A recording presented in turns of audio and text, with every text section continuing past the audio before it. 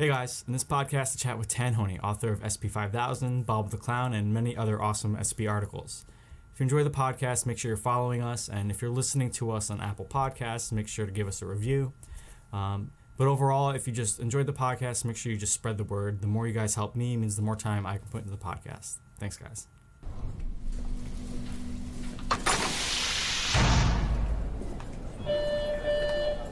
Don't forget, today is pizza day. So head on down to the cafeteria to grab yourself a hot slice.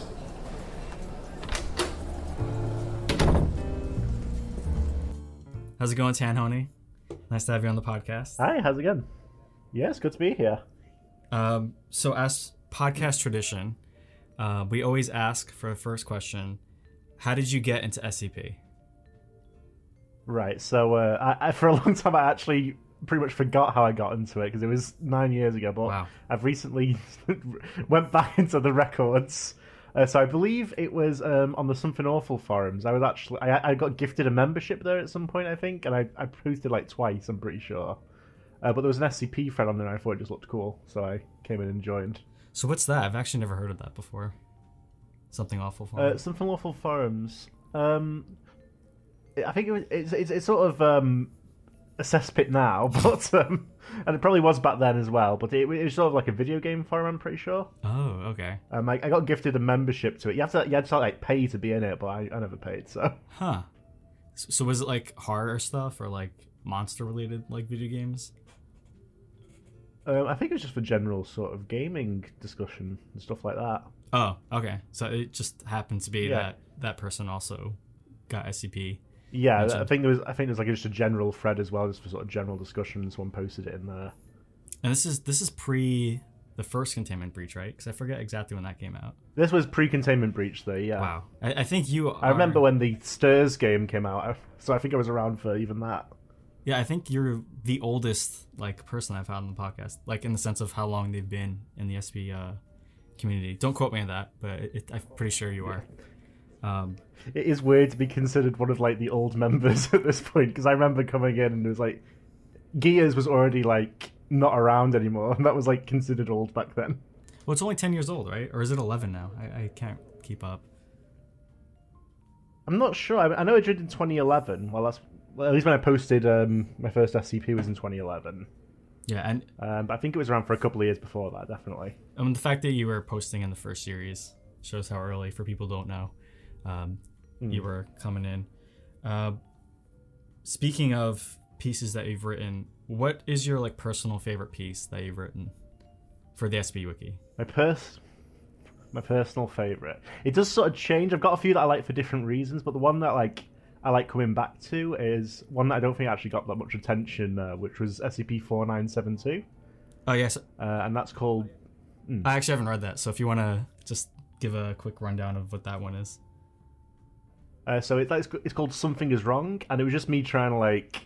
I sort of go through periods, I think, on the wiki where I like to try out something new, and I had a really weird surreal phase, and that's where that got started. So it's hard to like give a synopsis of it, but basically it's this containment unit that suddenly got found that no one has any memory of, and there's just been instructions left that you can't look into it, you can't interact with it in any way, and the whole article's them just trying to find out what's going on in there, and reality's slowly getting messed up the more they investigate it. And that's 492, not 592, right? 4972 there, Oh, yeah. 4972. Oh, okay, sorry. That's a more recent one. Yeah, so it's fairly recent actually, yeah. Okay. Yeah, because I've read all. I think I've read the first 3,000, and then all the newer stuff I've just kind of been pick and choose. I'm also horrendous with numbers, so a lot of times I think I've never heard of something, and then they start explaining it, and I'm like, oh wait, I have read that. Yeah, I made a big mistake with my author page because I was too lazy to update it manually. So I just got a big graph of just numbers, so I don't even know which one I'm clicking on. Yeah, I was digging through that earlier. Actually, okay, I did want to ask this. Why are you a cook?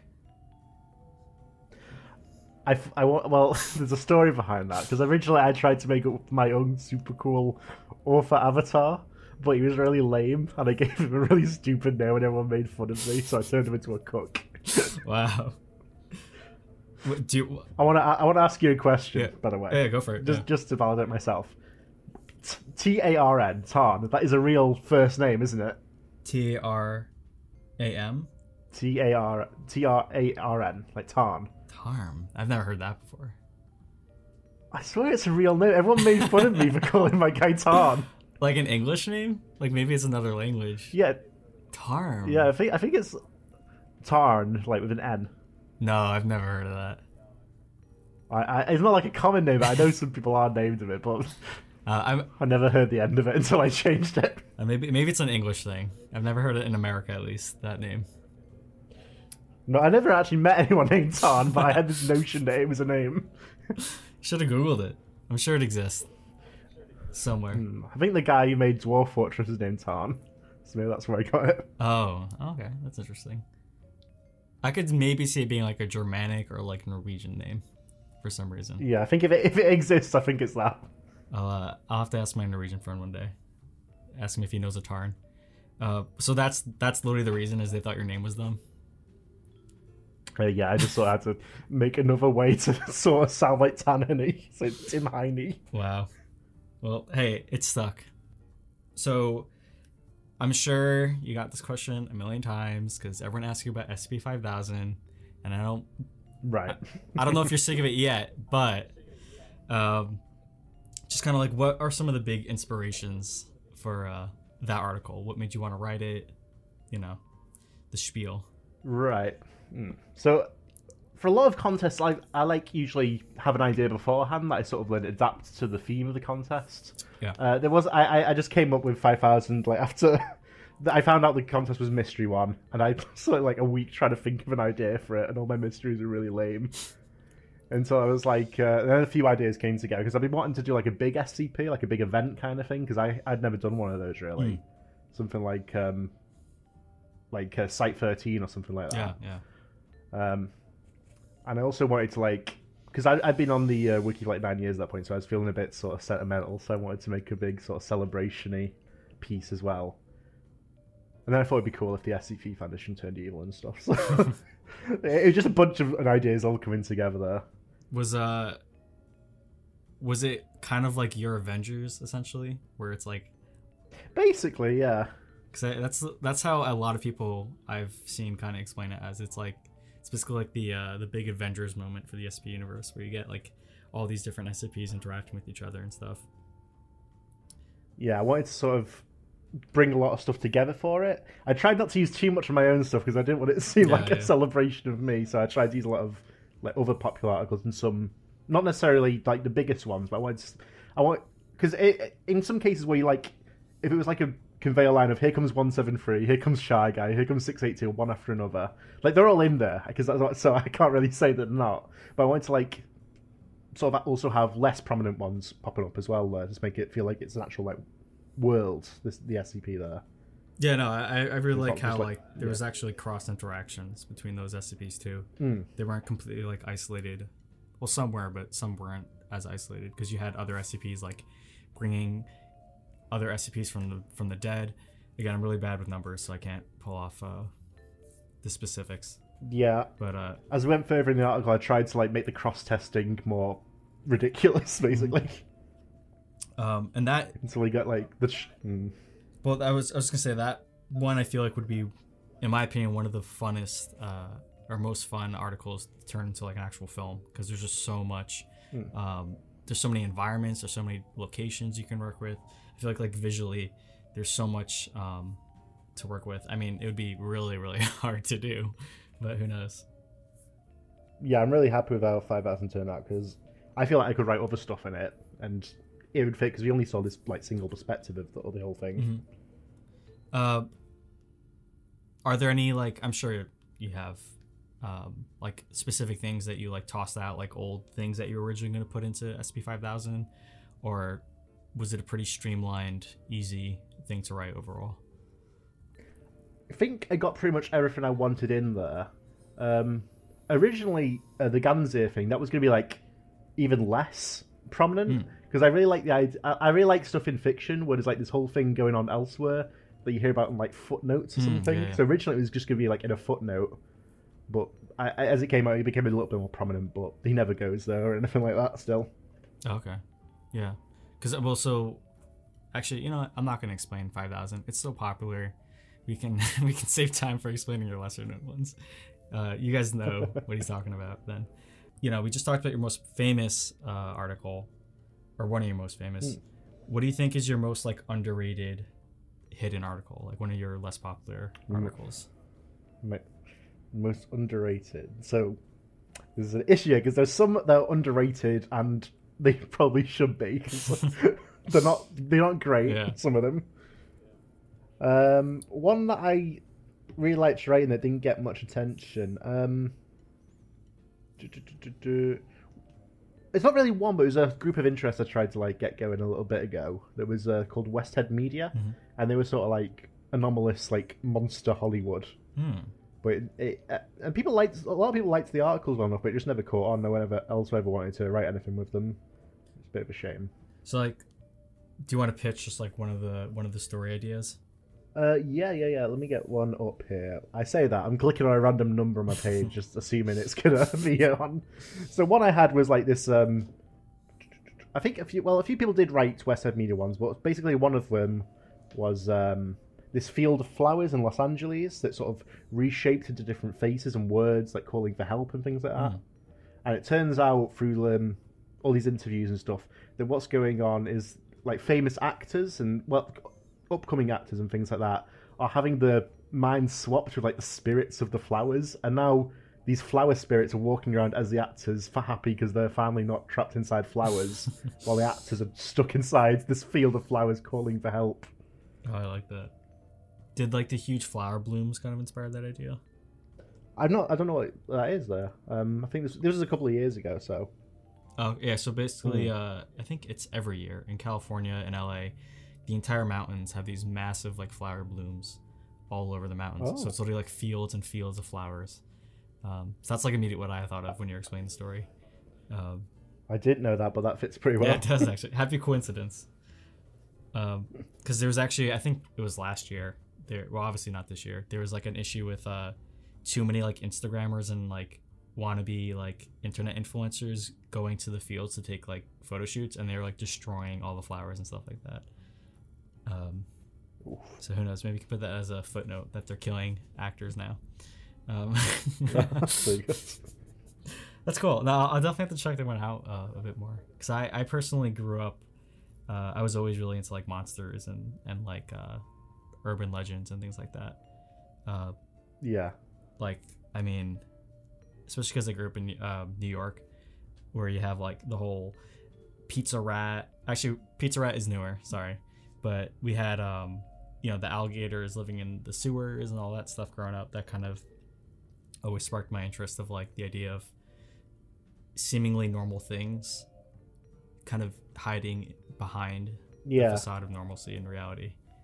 So I'm actually curious if like that did have cryptids or anything like that kind of inspired certain writings before. I'm not. A lot of stuff I write usually isn't sort of cryptid-like, because it's usually not a living thing most of the time. It's usually like a place or an object or sometimes an event or something. Because I'm not very good at physical description. Oh, really? So that's like the reason. That's interesting. I will say, so side note, one of the writers I like reading a lot is Wildbow. So he does like, he's known for his superhero. Do you know Wildbow? Have you read Worm, I'm assuming? That's the most famous one. Yeah, I've read Worm. I got like partway through the sequel to that Ward, and I sort of got distracted from it, so I'm waiting to go back to it still. I almost finished Ward. I'm like literally at like the last chapter now, because I was picking that on and off. Oh, you're the first person I've known Worm is so good on this podcast that has actually like knows what Worm is and has read it. But I like his stuff a lot because it is. Sometimes it's very visual, but then I found, especially later into Worm, and even Ward has this problem where he has these really in-depth, really abstract fights, and it just I completely get lost, because it's just like I feel like he really struggles with like explaining things very visually without it being like George R. Martin, where it's just pages and pages of just like details and details and details. I know what you mean. I think like it's something like if there's a character that makes a force field, he won't say like they stuck out their hands and the rippled. You'll say they made a force field over there. But I won't. So it sort of goes. I won't explain specific scenes because it is very spoiler specifically for Ward. But Mm. What I guess I can say, minor spoiler, if you guys want to read Worm or Ward, which I do recommend, although he is rewriting Worm, so a lot of these issues I'm talking about now hopefully don't exist. But Yeah, he's going for the editing on that. the one thing I like is like he kind of goes into what causes the powers, and whenever he goes into that so stuff, good.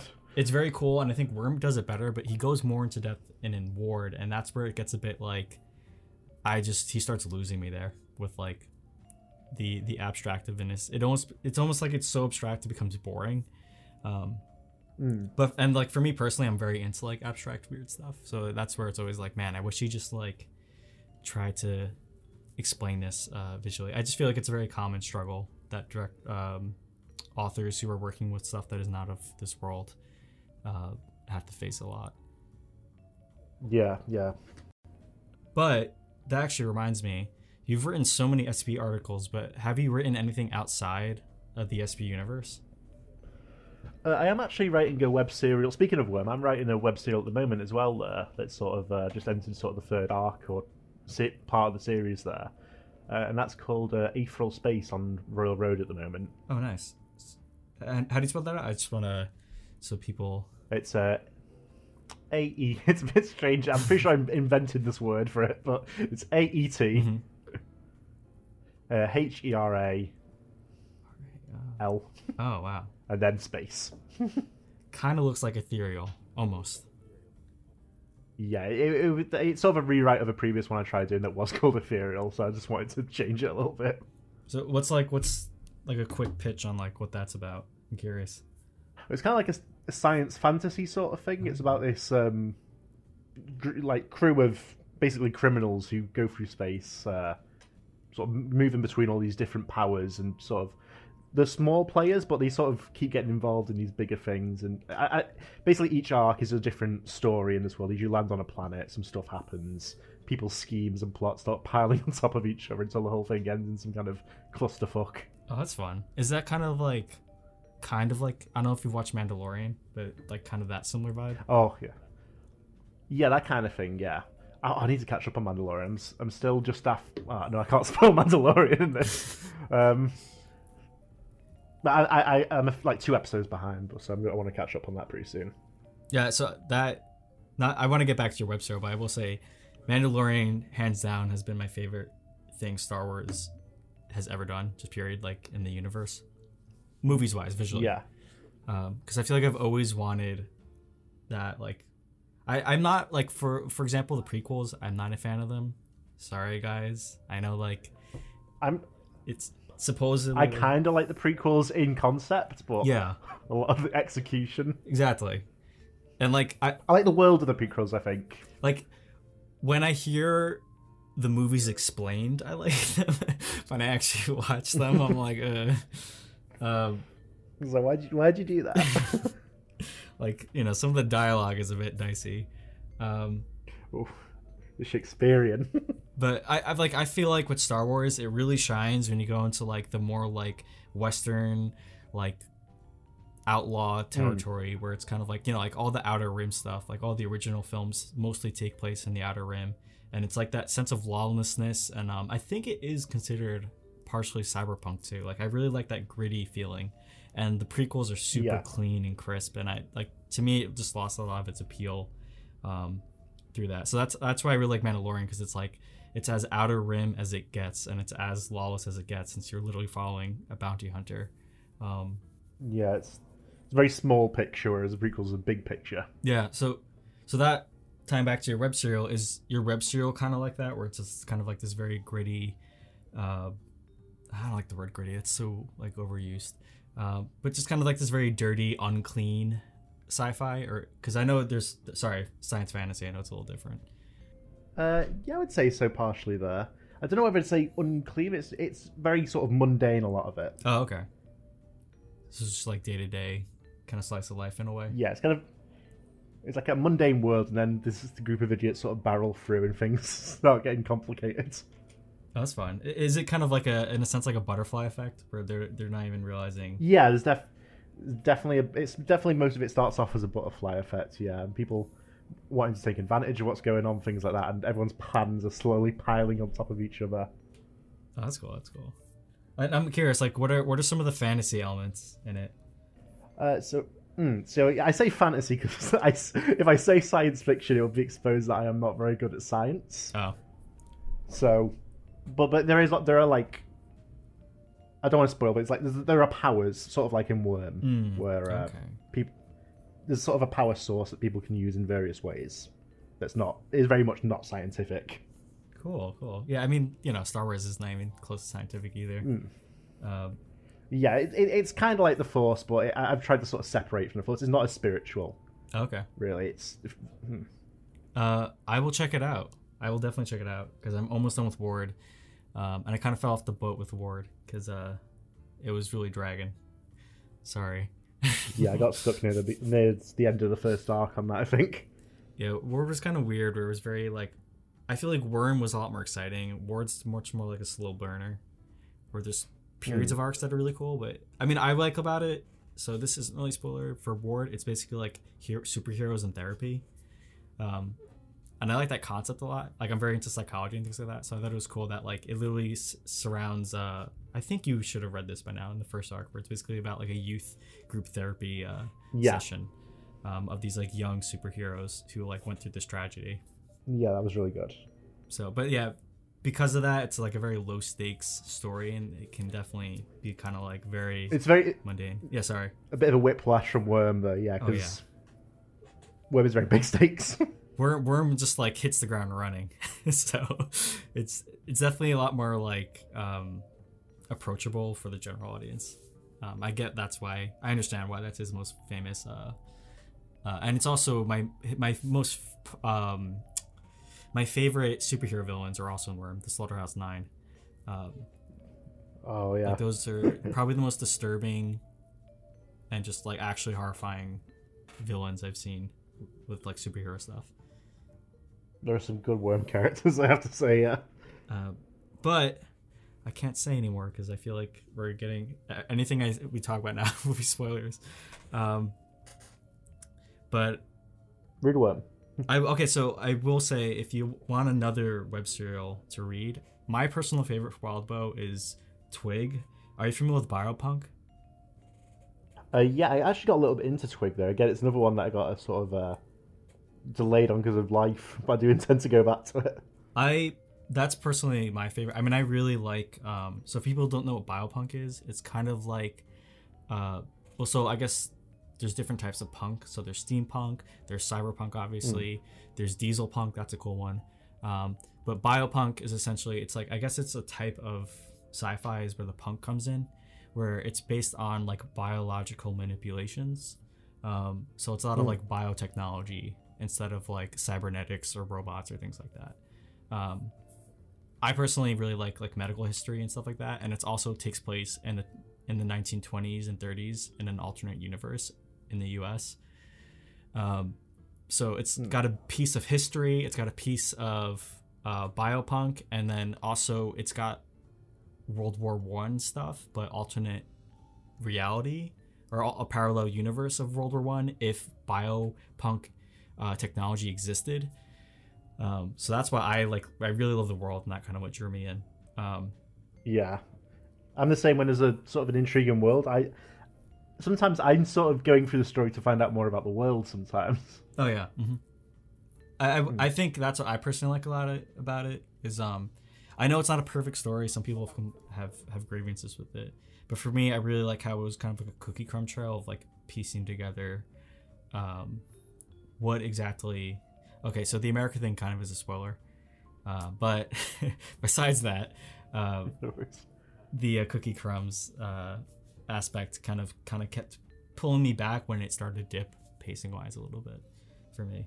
Yeah, I get exactly what you mean. It's satisfying to be able to like work out what's going on, like you said, puzzle pieces. Mm-hmm. Do you have any like?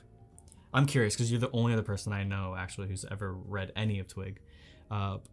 What are some things you don't like about it, or that you're kind of like about? I think maybe the protagonists are a little too young because they don't talk like their age. But I understand that's because of story reasons, but it seems like still a little too young. Because I think, what, they like 10 or 11 when the story starts? Yeah. So, yeah, it's a very long story. So I'm like I haven't read this in years because eventually they do actually age a decent amount through the story.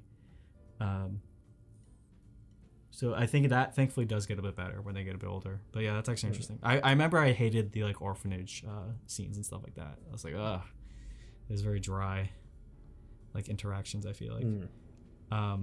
But anyway, for people who don't have no idea what we're talking about, moving on. We're just dancing around actually discussing it because we don't want to spoil. I know it's pretty rough. Well, actually, yeah. Before we move to the web serial, is there anything else you want to talk about with your web serial in general? Nothing I can really think of. I do also do on the YouTube channel where I do Discover an SCP. I also do readings of the chapters as I sort of release them. So you can also listen to it if reading isn't your thing. Oh, that's cool. I actually didn't know that. Yeah, they don't get many views, but I actually prefer reading, so I won't check that out. Sorry, but you guys should. No worries. If you like, because I know some people really like the audiobook style. I personally like reading more. But speaking of that, you have your own podcast / YouTube channel called Discovering SCP. What's that about for like people who don't know? Yeah, so basically what Discovering SCP is basically I have a friend, Darnell, who before we did this podcast knew very little about SCP. All he'd read was, I think, Dragon Snails and a few of my SCPs that I'd showed him. So basically the podcast is me just going through the SCP universe from Series 1, I think we're in Series 4 now, and him just giving his reactions, impressions as we read along there. That's sort of like getting a first-time reaction to SCP. And I really like first-time reaction to stuff, so I enjoy making that with him. He knows a lot more about it now, so it's basically just come us reading through SCPs for the first time, because he knows a lot about the universe at this point. Yeah, I actually really like how, because there are like so many SCP reading channels out there, but I like the little twist you have where you have someone, at least in the beginning, who like knows nothing and they have a fresh take to everything. Yeah. So, I mean, are there any like, I guess, you're going to tell people, watch it yourself, but are there any specific moments that kind of come to mind of like his reaction and to certain things that you found like funny or entertaining? We did, I believe, a 3-part reading of what happened to Site 13 there that we all enjoyed quite a bit, even though it was a long reading. And I think we actually got DJ Cactus who wrote it in for the last part of that. So we've had him on once or twice. Oh, cool. So yeah, I would mostly say definitely the big ones. Usually when we read one article in episodes, we usually try and get 2 or 3. But when it's just one, that's usually one that we've really enjoyed and wanted to discuss for a while. And it's usually pretty big episodes as well. So I would say those are my favourite ones to record. You heard it, folks. Check it out. I'll have a link in the description. I'm actually also curious. Have you done like an author's commentary on articles that are yours that you read on the channel? I do try mostly to avoid my own articles because I don't want it to become Tyler he shills himself the podcast. But we did do I say that, but we did do an episode of only my stuff. I can't remember when exactly that was. It was pretty early on, I think. Because I feel like that would actually be kind of cool to hear like the behind the scenes, like what was going through your head while writing certain SCPs that you wrote personally. So yeah, there was definitely some of that. Check it out, because I won't have all the hours of time to ask about every SCP you've written. There you go. I'm really selling this. No worries. So actually, yeah, I'm curious, like, do you have, the way you structured it, do you have specific SCPs that you think are like more beginner friendly? Yeah, so we started off with, the first thing we read wasn't actually SCP, it was the introduction to the wiki. And I usually try and in episodes like put things together to a theme. So like I introduced the Church of the Broken God with a couple of their articles, then the Sarkic cults or the Factory or Dado. I think we had in a recent one. Oh, I love Dado. Yeah. So yeah, it's just sort of trying to introduce things bit by bit and just sort of relate. Usually I try and relate it back to something else we've already read. Oh, so like GOC was yeah. So just trying to like. I don't want to like stuff it all on straight away, so we slowly sort of build up the universe with the ones I sort of pick. And then, So you basically did like organizations first, and then you moved towards like the more popular ones or articles. We did do some of the more popular ones first, just like Shy Guy, things like that, just because those are some of the. I think those give off like the best impression for what you want to expect an SCP to be like. Because then the wiki comes out with the ones that are meant to sort of subvert that or play around with that sort of impression. Okay, that's an interesting perspective. I'm usually the opposite. So it's like getting the baseline down before. Yeah, no. So you can see like how people, because I know there's SCPs out there where they kind of twist the algorithm. I mean, yours does that. What's it called? 5683. Like that was poking fun at obviously 682 and Killable Lizard. That's the spider one. Yeah. People don't. Yeah.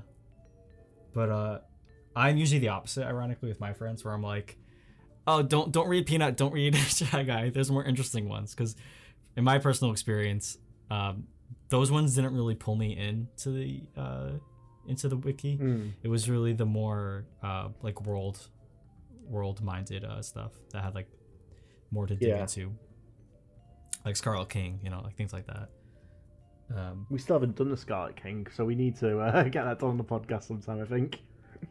Yeah, that's a big one. That's a pretty hefty one. Especially if you like I watched Exploring Series stuff on it, where he kind of really, so good. He like created a whole narrative through the whole thing that I thought was really cool. I haven't read that one so long that I don't have much to say about it. That's my issue, is like I've read a lot of these years ago and kind of just slipped my mind. And it's so much to reread. So I tend to just only reread things when I'm like working on videos for specific ones now. I mean, do you even remember all the things you've written off the top of your head? Not off the top of my head, no. I wrote too much. Like, do you actually know the exact number? Because I know it keeps changing of how many articles you've actually written. I think it's in the early 50s. Actually, I can ask the bot here, I believe, and it will tell me. And I think it might actually be in the hundreds there, so I'm probably wrong. I'm pretty sure I'm pretty high up in terms of number of articles written. I think you were third last time I checked. Yeah, so I've got actually 132 pages now, so I was very wrong with what I said. Wow, that's crazy. Man. Oh, average rating of 173, that's the SCP number. Actually, so I'm actually curious, for people who don't know how this works. How do articles get voted on? Like, who can vote on them? Who can't? Like, what's the whole like kind of process? So like, basically, anyone can post an article as long as they have a account, of course, and anyone who has an account can vote on an article, either upvote, downvote, or just leave it alone if you don't really have an opinion. Mm-hmm. So the only really requirement is that you have an account on the wiki. I'm surprised how few votes even the most popular ones have then, if that's really all it takes. A lot of people, I think, just read things without really engaging with it in that way sometimes, though, because people are busy, I guess, or they just don't have that big of an opinion on it. I will say, me personally, I wasn't even aware of that feature till like 2 years in, so I think that might also be a factor. When you see the number, that there might also be like an equal number of downvotes, though. You never know. That's true. Total. That's fair, actually. Yeah, that's actually really fair. I've personally never written anything, so I've only seen it from the viewer side. I've never really seen kind of like the behind the scenes, so to speak, of that process. Because I've heard it's pretty terrifying releasing articles, especially when you're newer. I mean, do you remember your experience? I remember people were a lot less nice back then as well about it. The first few SCPs I made, I won't miss word, they were utter shit. But it just sort of kept at it, and eventually I got one that went pretty well. Do you know how long that took for you to get one to stick? I think it took about a week or so. Oh wow, that's actually quite fast. Yeah, so I was a teenager then, so I had too much energy. So I just lived life in turbo speed. If you look at my author page, you can see the dates when my first articles were made. First one that was successful, 18th of August.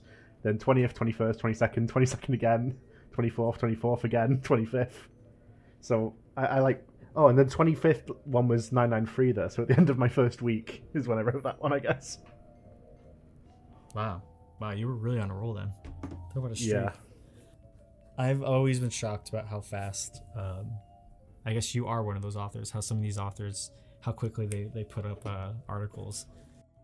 When I am writing, I write quick though, yeah, but there are huge breaks sometimes in between like these rapid bursts. Do you have like a backlog of ideas and then you just kind of pull from that, or is it really just spontaneous? Sometimes I do. I remember I had one that was like half finished on my sandbox for like a year before I came back and finished it. But usually it's something I come up with like a couple of days before I start writing again that makes me want to write it. So I need something to like make me want to go back to it for a bit. Oh, okay, yeah. I tend to do the bounce around of style too. I like to sleep on things for a bit because sometimes I think I have a great idea. I sleep on it and I'm like, this is shit. This is literally trash. Gives me a fresh perspective. So we're kind of talking about how you got into the wiki, but for new writers or people who've been trying and they just can't get an article to stay on the site, what are kind of some tips you have for those people? So I did actually make a video on how to write an SCP on this channel, so check that out too. But Hey. so going over it now in the interview, I would say the most important thing is the narrative though, because a lot of people, I feel, are tempted to make it just this cool sort of magic item they found or a cool monster. But you have to give like the reader a reason to be interested in it. Like Shy Guy, I think, is probably the best at this because it gives you this cool monster with a cool gimmick, and then it sort of shows off the monster, what it does, and it presents that narrative with that big log where it goes after the guy who took the photo of it and stuff. So it's not just... I really probably wouldn't like Shy Guy without that sort of escape log and everything, because that's what sort of makes it for me. And that's when they released the film of it, because it's all based on that log. Yeah. So really like how it interacts with the world and Exactly. the story that unfolds. Yeah, I mean that's personally I prefer. I am guilty. I tend to skip the containment part of the articles. You don't have to apologize to me because I don't like writing them either. For me, sometimes I jump straight to the logs. I'm not gonna lie, and then I'll go back and read the description afterwards. I should read your tales and more tales in general because, ironically, I'm much more of like a narrative kind of person. I prefer, like even with TV, I hate sitcoms. I hate things that are like they don't progress or have a plot. Yeah. And so I've only read The Old Man and the Halloween tales, and that's it. It's just a bit overwhelming, I find, with the tales, where I'm just like, I guess I am a little picky in the sense that I don't like reading bad stuff, so I'd rather just wait and have someone recommend stuff to me. A lot of people say that, yeah, I think Cactus said at this point that he just waits for his friends to recommend stuff to him. I completely relate to that feeling. How much do you actually read yourself, though? I'm curious, like, at least with tales or things like that. I very rarely read tales. Oh, really? Yeah. Yeah. So if someone specifically recommends it to me, I may get to it like a week later, but... Yeah, most of the stuff that comes on the wiki, I usually don't know about. Until, for whatever reason, someone posts a link to it somewhere, I am. Alright, that makes me feel so much better. Because a lot of times I'm like, I talk to Sumerian or things like that, or even Vulcan sometimes, and they're just like, they're so on the dot with like, they know what's going on all the time with the wiki. And I'm just like, oh, I'll find out about it like months later. Yeah, I have bursts where sometimes I am like that, but just like writing, I sort of drift back and forth on it. I mean, do you feel like you need to just kind of screw off and forget about the wiki every now and then for a while? I would say so, though, yeah. Otherwise, I would run out of ideas very quickly. Well, okay, so this is one reason I've never written an article, is it feels like, you know, there's almost, or basically 6,000 articles now, because 5,000 is done, right? That whole series. 5,000. Sure. The 5,000s, I think, are still ongoing. Okay, so but they are filling up alarmingly fast. So technically less than 6,000 right now, but I'm kind of at the point where I know when you submit articles, there are people out there who really do their homework and know most of the articles and memorize all of them. And I know it is pretty important that it has to be a relatively original idea. And I feel like that's the part that intimidates me the most, is like, thinking you have this great idea, spending hours or days working on it, and then you post it, and someone's like, "Yeah, this has been done like 2 different times." So the article's Yeah, that's gotta happened go. to me. Like, is it not as common as I think, or is it pretty like happens decent amount of times? I think I would say the important part of it is not necessarily having an original idea, it's having an original take on that idea. So you can do the same thing as someone else has done as long as you go somewhere else with it. Okay, that's a better way to think about it, actually. Just take into a different direction. Yeah, because at 6,000, you're going to do the same thing as someone else has done. It's inevitable. Yeah, exactly. I was like, how are these all original ideas? Like, they just kind of blew my mind. So I guess not. Mind less blown now. Well, even when I was reading the spider one that you did, I was kind of like, wait, why does this exist? I didn't finish it, but I'm like, this is literally just 682. I was like, there's got to be a twist. And of course, there was a twist. Yeah. I recommend that one for people who haven't read that one. Yeah, that was sort of the intended reaction reading through it.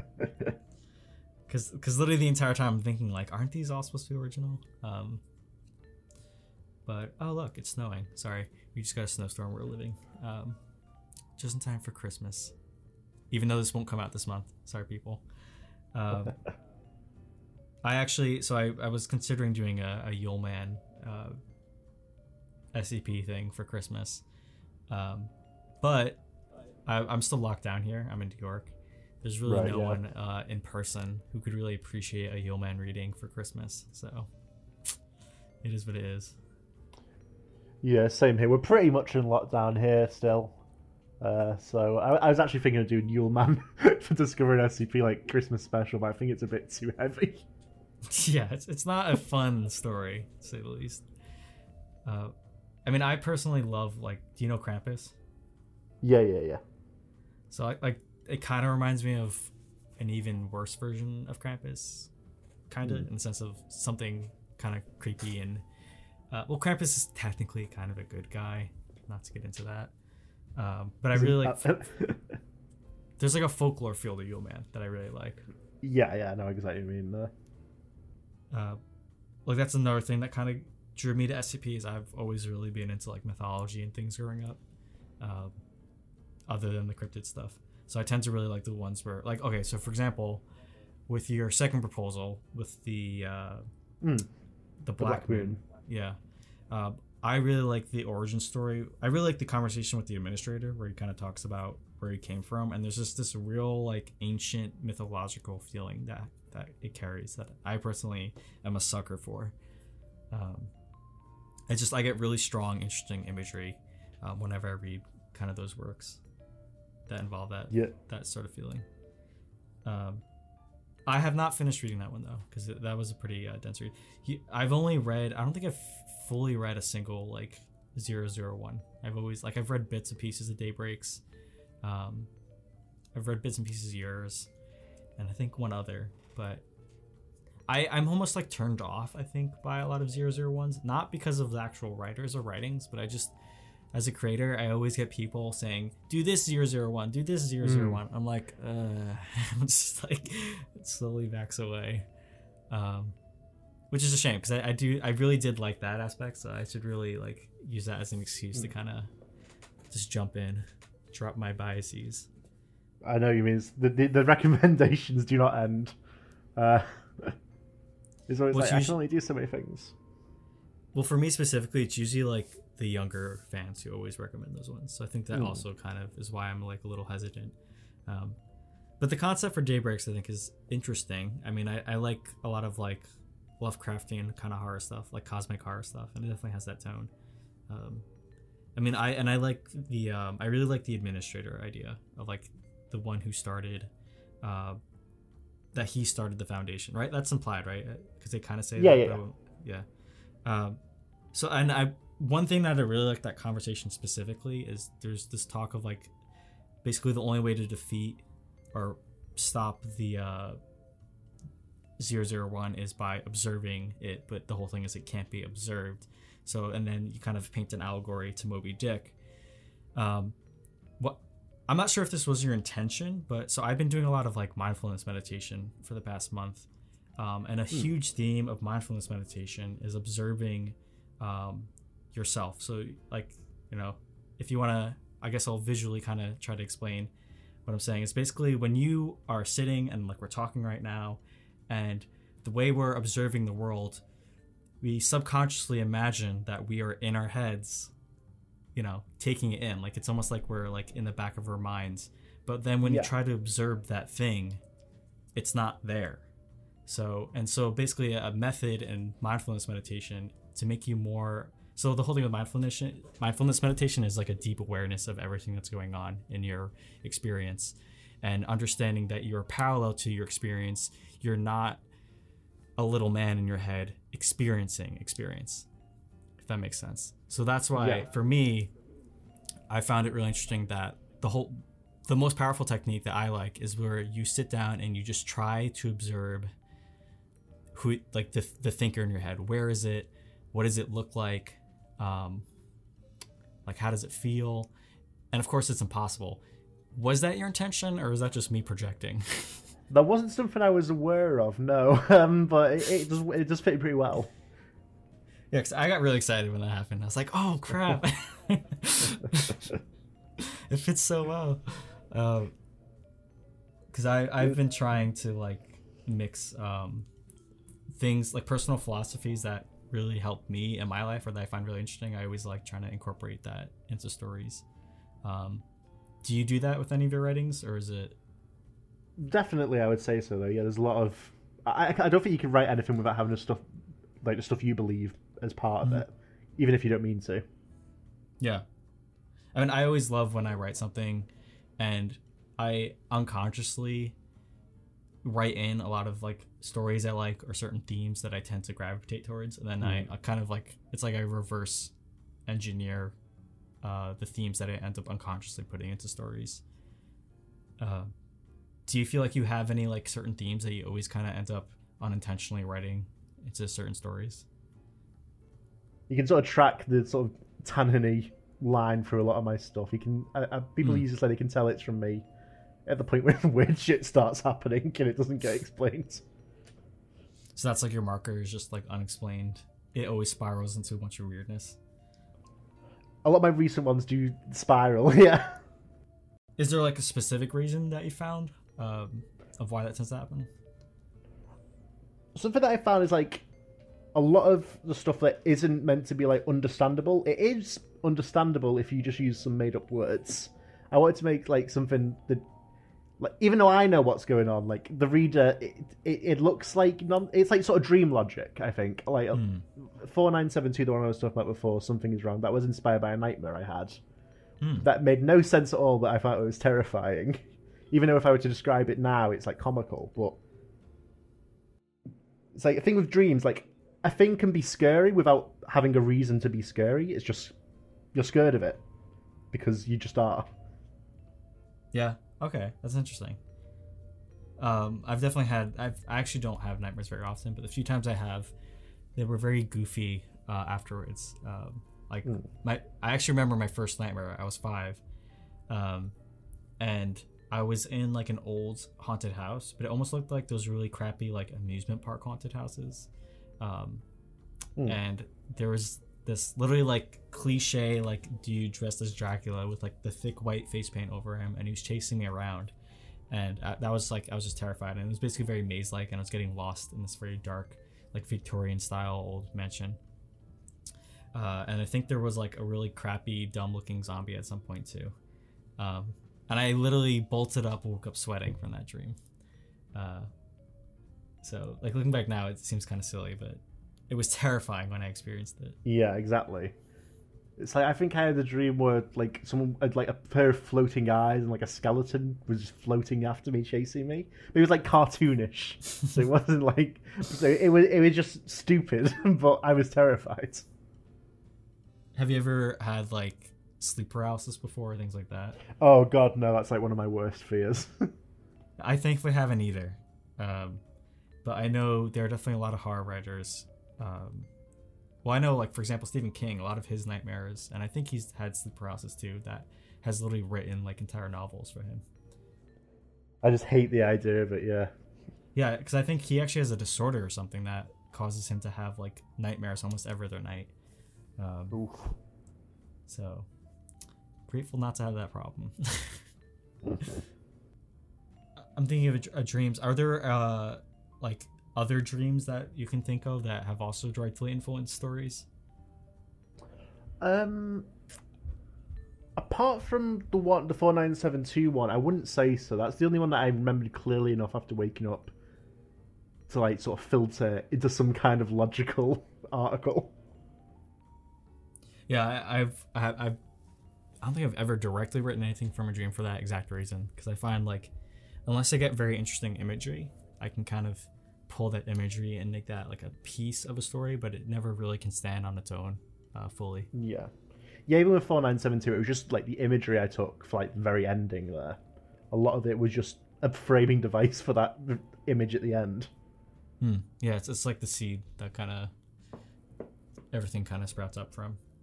So actually, that reminds. Do you tend to write things chronologically, or is it very much you get an idea and then you just kind of work around whatever point in the story that idea is?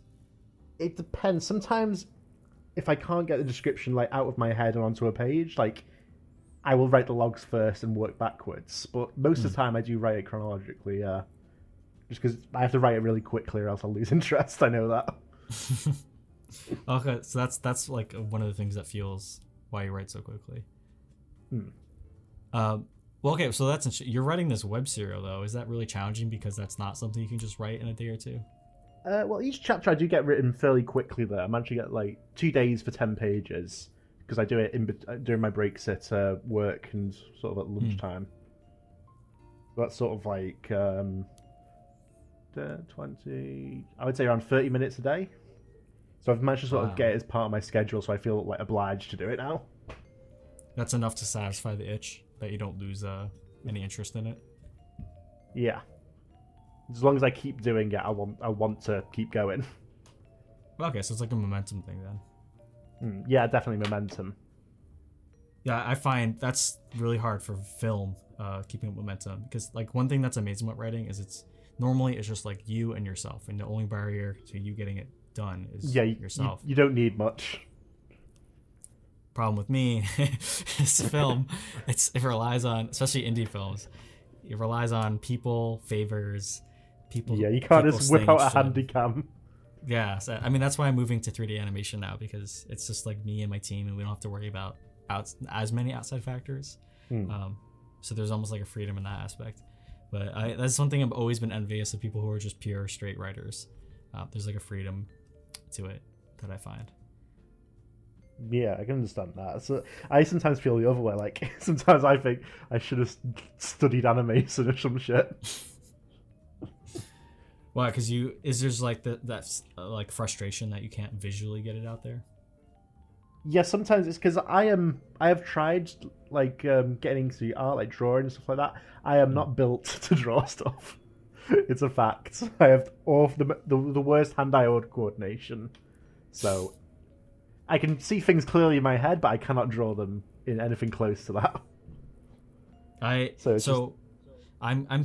like in a weird boat. I kind of screwed myself over. I'm like an okay like physical drawer, but I never decided to invest in that skill. But I have a very, very visual mind, so I almost like made peace with the fact that like these things, that the visual things I try to write it down as a reminder, but they're always going to be like things for me, and never things that I can really show the public.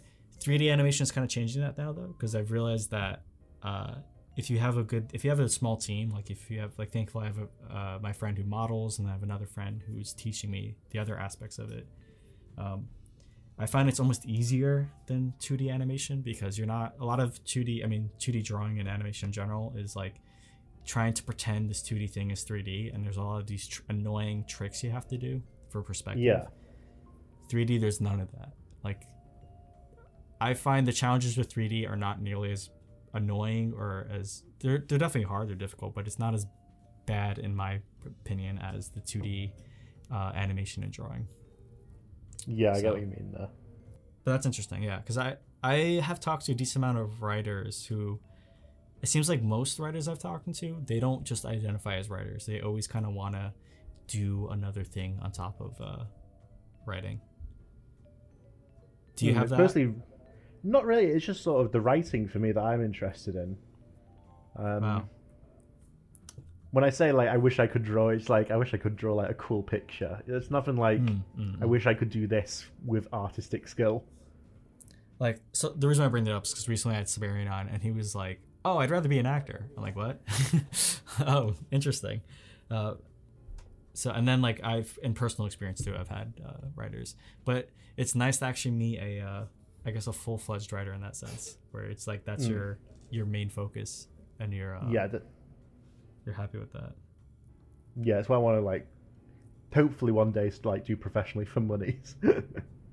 Yeah, so like what would be like your dream writing gig? I'm curious. Definitely like novel publishing, I think, if I could like keep myself to one task long enough to get a novel done. I think I've got a half written one somewhere that I just lost interest in. It wasn't very good anyway, so So one of my friends actually reads, we were talking about web serials, he reads a lot of Chinese web serials. And I have yet to see this with an English web serial, but some of the popular Chinese web serials, they were actually able to start publishing their entire web serials into like a book series. Yeah, I think there are a few English ones that have done that.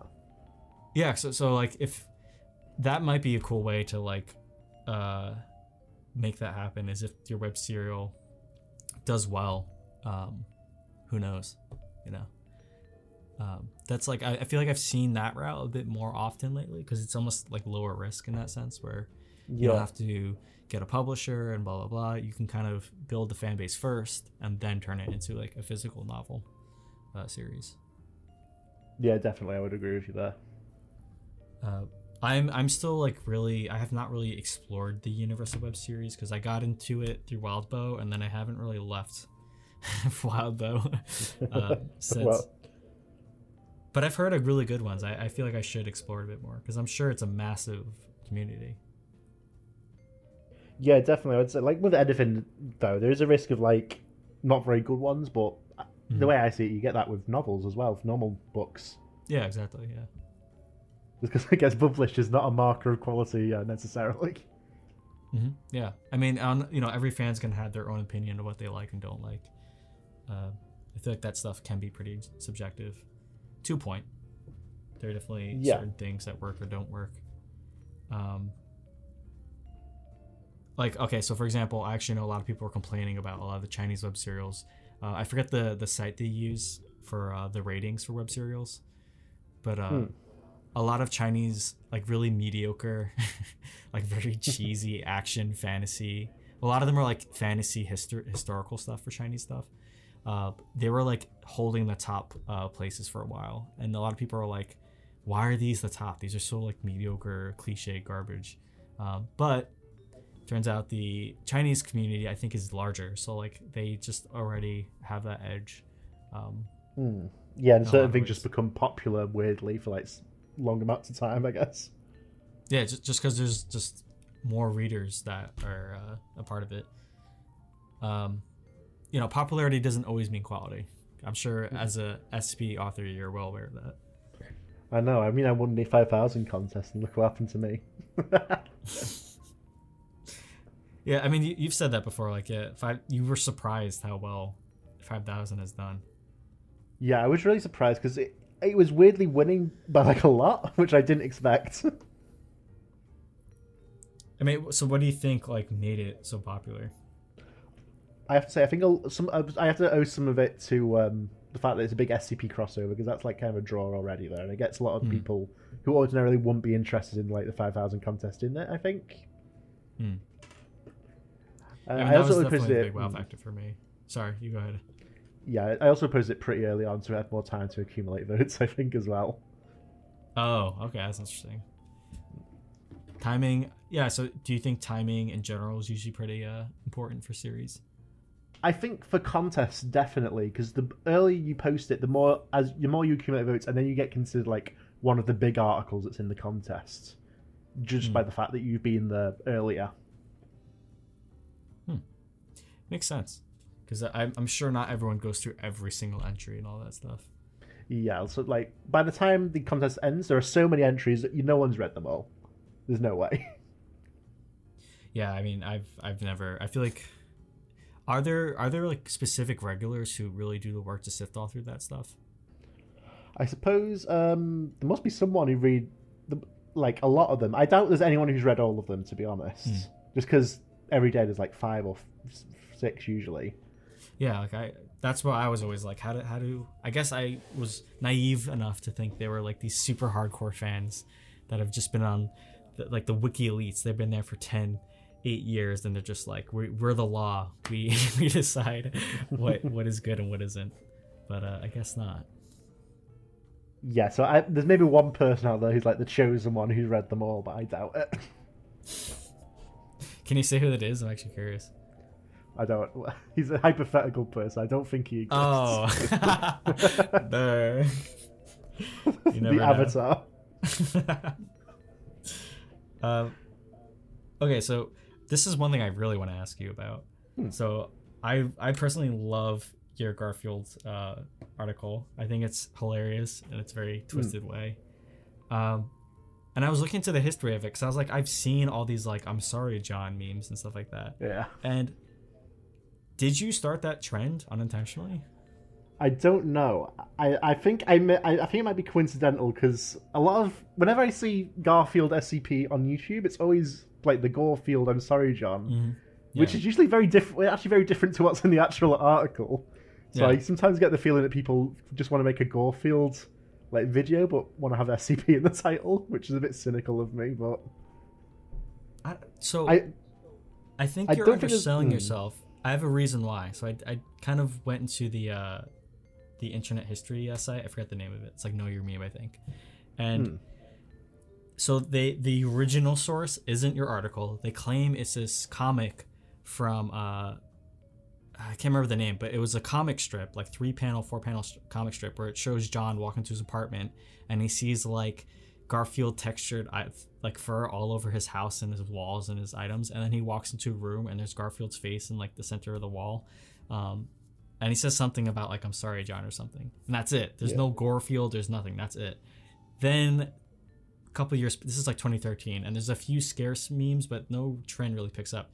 Then your article comes out, and I mean the description is still kind of Garfield-esque in the sense that it's just this very disturbing form of Garfield that comes out. And then I noticed the trend kind of explodes after the release, like the same year in 2018 and 2019 is when you do have a point there, actually.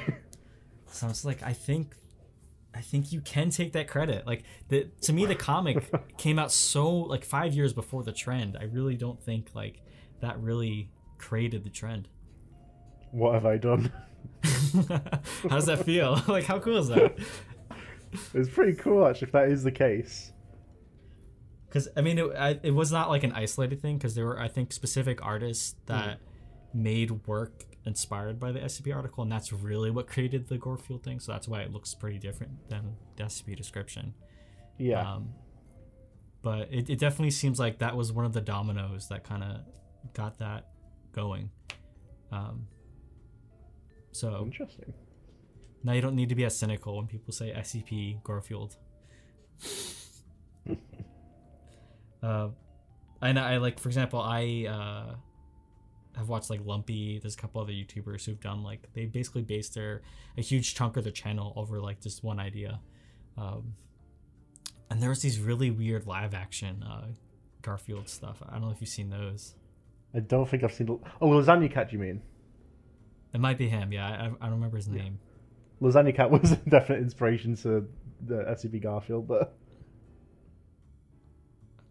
what's like the like if you remember anything from his, like what's, because that's, I'm trying to ring a bell of like that specific one. It's just Lasagna Cat is like weird Garfield music videos that sort of became more and more surreal into sort of like a 10-hour video of like people answering a hotline. Oh yes, yes, that is what I'm thinking of. Yeah.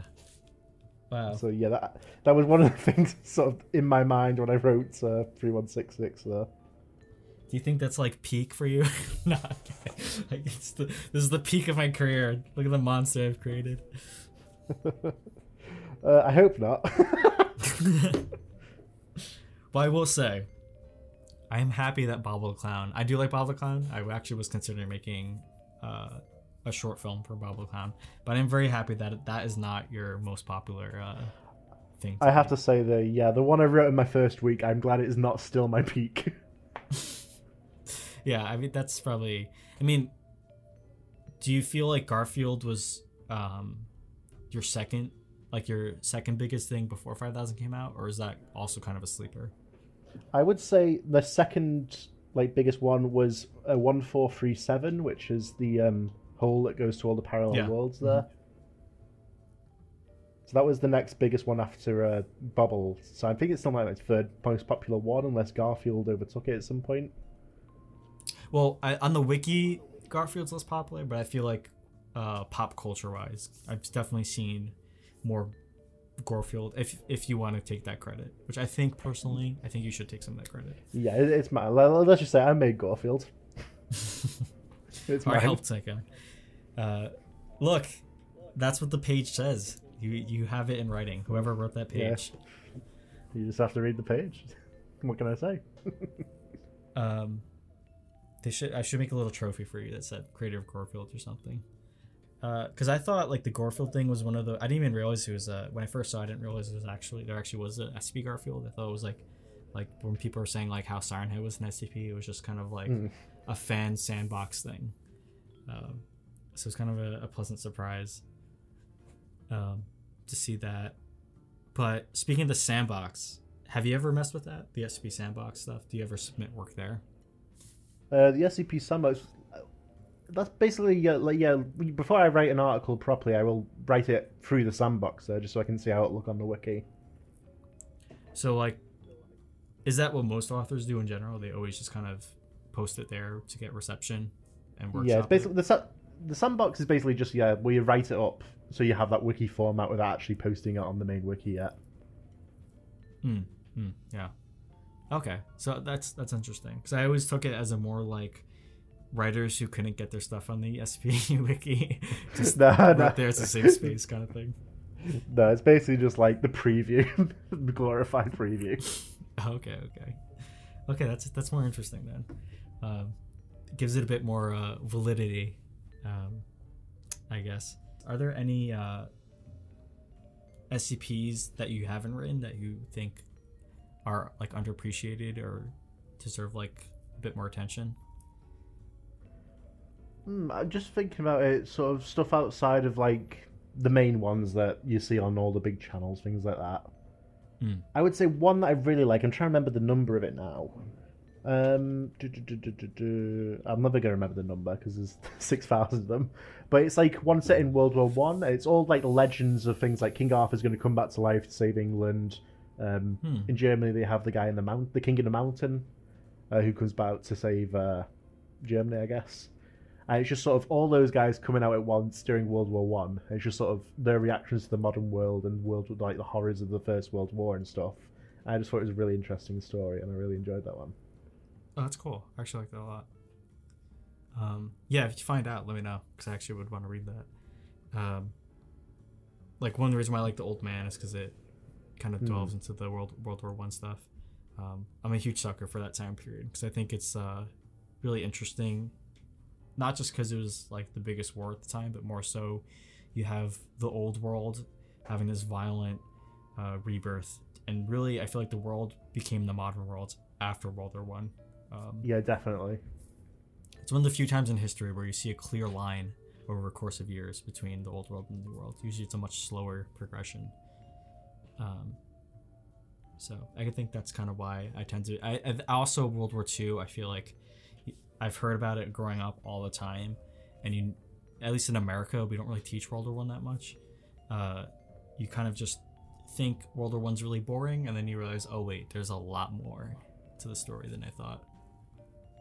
Yeah, I remember in history in high school, it was just World War II and nothing else. So as far as I knew, nothing else happened in the history of the world. Like for me, I assumed it was just because the Americans were so barely involved in the war. That's why we didn't really focus on it that much. But I guess not. This is hard to do off the top of your head. But Okay. do you have any like books or writings that you would really recommend people to read? Like some of your personal favorites? I was actually going to say, before we mentioned it before, I was already going to say Wild Boar and Worm. I would definitely give that a read. Stephen King we've mentioned as well. He was a big inspiration for me. He has a book called On Writing that I read when I was a little younger, and that's probably influenced me quite a bit. That's really good.